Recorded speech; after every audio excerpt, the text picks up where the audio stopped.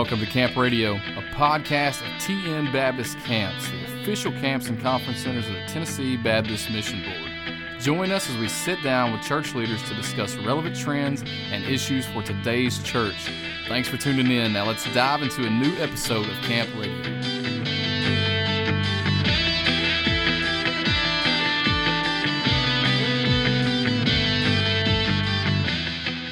Thank you for joining us for Camp Radio. My name is Kevin Parrish, and I'll be your host. Today we have with us Beth Moore, the famous Beth Moore of the TBMB, good friend. We love Beth, and you've worked for the convention for how long? 6 years now. 6 years. Yeah, 6 years in January. And Beth has so much experience. She's been on the mission field, and she's just so much fun to be around, and has such a ministry heart. Her title, she's the Compassion Ministry Specialist for the convention. So she's involved in all the compassion ministries across her state in some facet, in some way. And so probably if your church has talked about backpacks, Christmas backpacks, Christmas backpacks, or there are some places in which provide food for feeding ministries, and things like that. Yes, you're a part of those things, and so you're like the main person. And if you're ever looking for someone to come speak, to really share with your church about a critical ministry within our convention that your golden offering goes to, Beth Moore is the person that you need to have come talk. I'd love to, yes. Yeah. Well, today, Beth and I are just going to talk a little bit about the problem that, and this is a global problem of human trafficking that I guess we really don't talk about. There is awareness, and you hear it on the news. I'm not sure if we really talk about it a lot within our churches, do we? Not really. I think it's something we're afraid of, or maybe we don't have all the information, or we have some misinformation. And so it's a scary topic, so we don't always like to talk about it. Yeah. So some statistics. What are the statistics for this, for our United States? Do you know about what kind of numbers are we looking at? I know that it kind of varies because there's really probably not very accurate numbers compared to before COVID to now. Right. I think one of the things that would surprise a lot of people in our churches across the state is that every county in Tennessee has recorded incidences of human trafficking. So I think sometimes we think it's something that does happen overseas or internationally or in our larger cities, but it's happening everywhere in Tennessee. And it's happening in ways that we might not always expect. When we think of human trafficking, we maybe have a mind, a movie, or somebody being taken, and it's all very dramatic and those things. But human trafficking involves like coercion. It involves not just sex trafficking, but also labor trafficking, and even in some instances, organ trafficking. But what we see most often in Tennessee, what's happening a lot in our counties in Tennessee is almost like familial, like parents, grandparents, relatives who maybe have an addiction issue are then using their children, grandchildren, nieces, nephews, whomever, as a way to get access to things that they need for drugs. And so they're selling them, offering them, using them even in their homes. And as a means to get what they need and to feed their addiction. And so that's what's happening in a lot of our communities. It's almost like it's similar as a predator. Yes.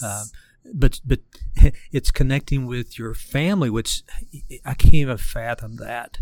If you have children, to even think that you would traffic your children or your spouse. Yeah. But a predator builds a relationship, and I think I've read a lot of times that sometimes they'll coerce people in that from social media. Yeah, so that's something to be aware of, especially with our students, our children that are getting on social media younger and younger. They are, on a site, on a social media site, or even gaming, and someone may befriend them and they think it's someone their age. It's often a lot of deception, and then they're challenged to, maybe they're asked to send a picture that's a compromising picture, and then once that person has the picture, then they may threaten, I'm going to tell your family, I'm going to tell your parents if you don't do these things. Or as they befriend them via social media, then they invite them to come and meet them, and things like this happen, and then it turns into our children living in fear because they don't want to do something that's going to disappoint parents, or it's happening to kids in our youth group. It's not just the kid that parents aren't paying attention. It's happening to kids that are maybe sitting at your church right now that are in a compromising position, and they don't know what to do because they're afraid. And the average age is what, 15 to 17, somewhere around that? Yeah. And that can also vary. There's so many different instances as well. And then you got to think of often our children that are aging out of the foster care system, that don't have caring adults in their lives, and now they're aging out of a system that's supposed to provide care for them.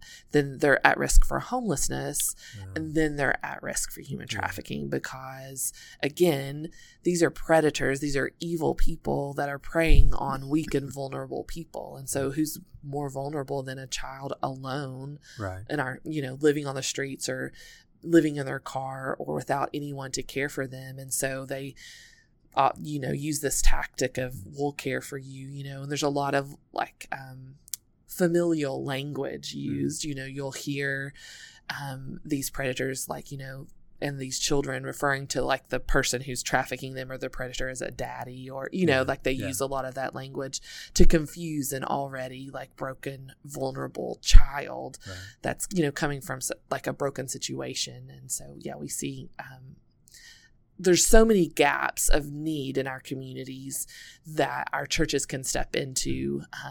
A lot of times when we think of a ministry involving human trafficking, churches are like, oh, we just got to go find these people and rescue all of them.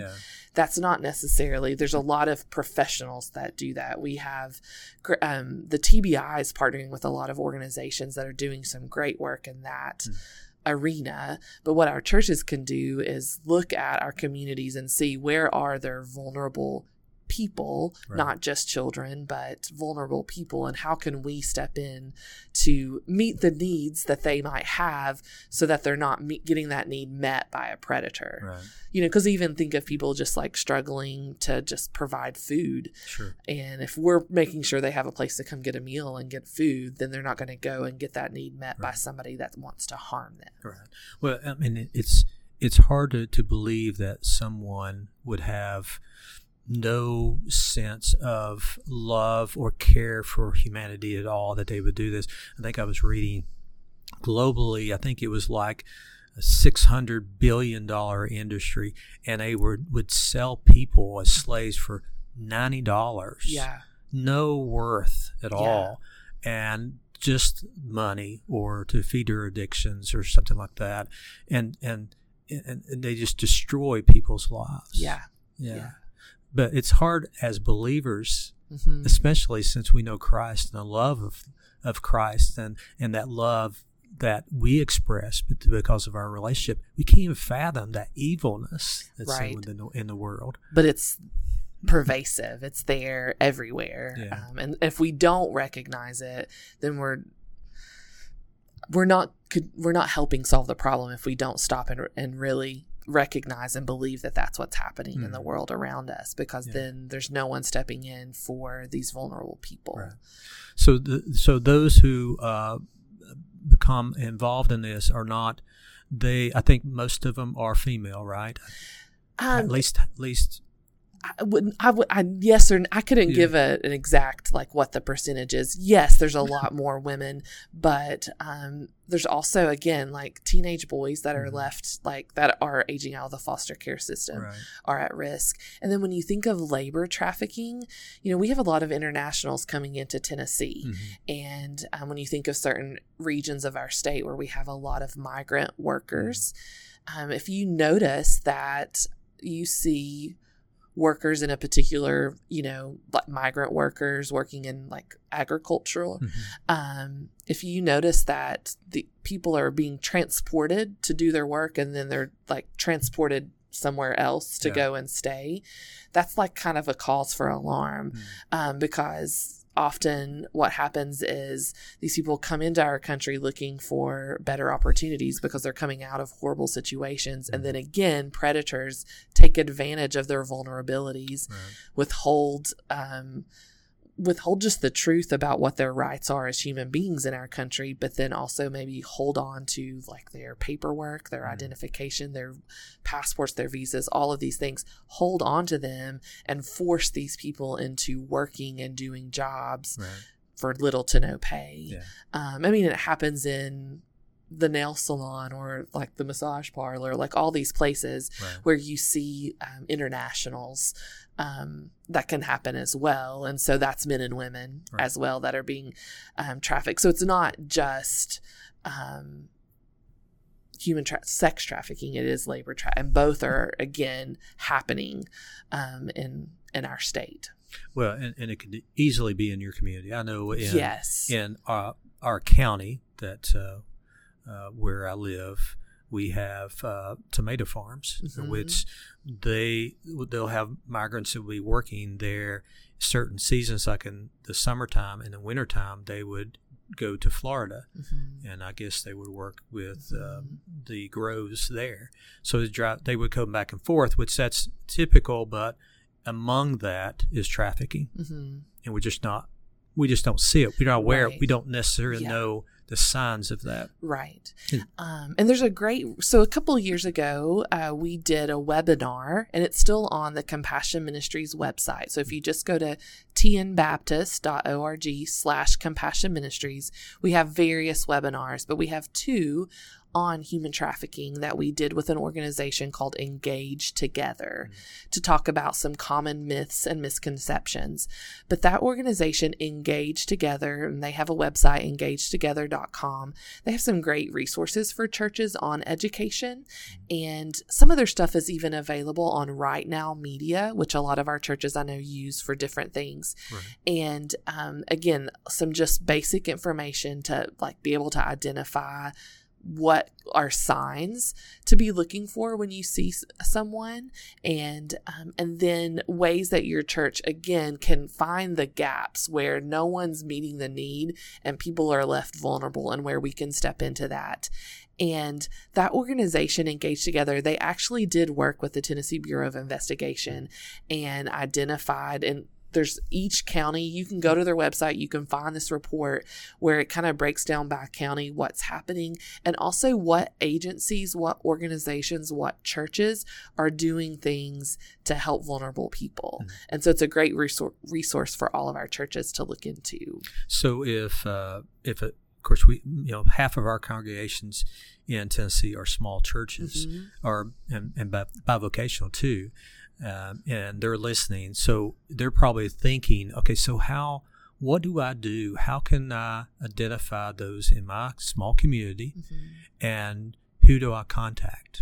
Yeah, so I mean, I think as far as identification, I think again, looking at people that are just vulnerable and at risk, I think one of the things that is happening in a lot of our communities, we have a lot of single parents. We have a lot of single mothers raising children that are just at their wits' end. And so if you have those people in your community, in your family, in your church, to gather around them and love them and support them, because again, when we're doing our job as the church and we're meeting the needs of people in general, but especially vulnerable people, then then the predators aren't going to be able to get to them, because they're not going to have a need that needs to be met.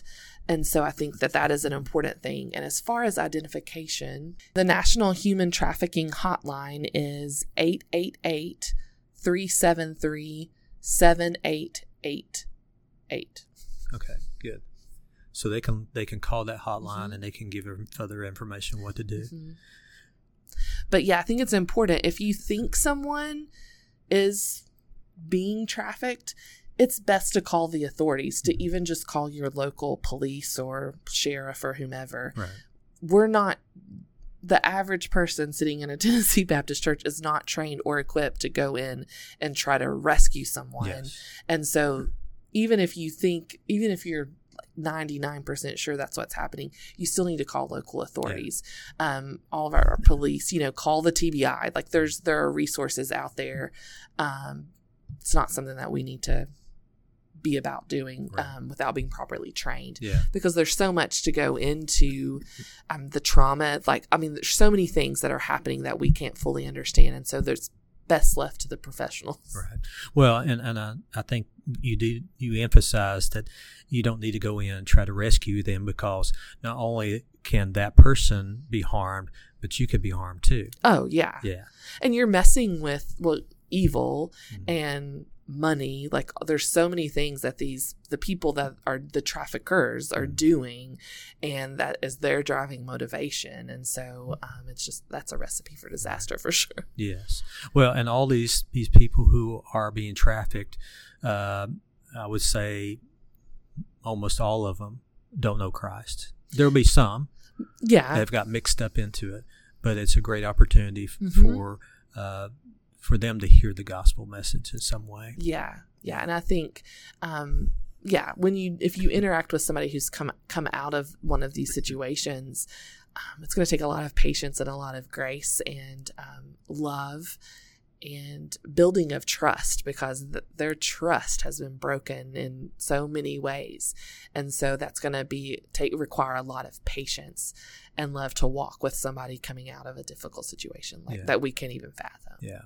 So if they would like to contact you, how would they do that? So you can contact me on my email, bmoore, MOORE, at tnbaptist.org. And you can ask me any questions. I can send you links to the webinars and some of the other information.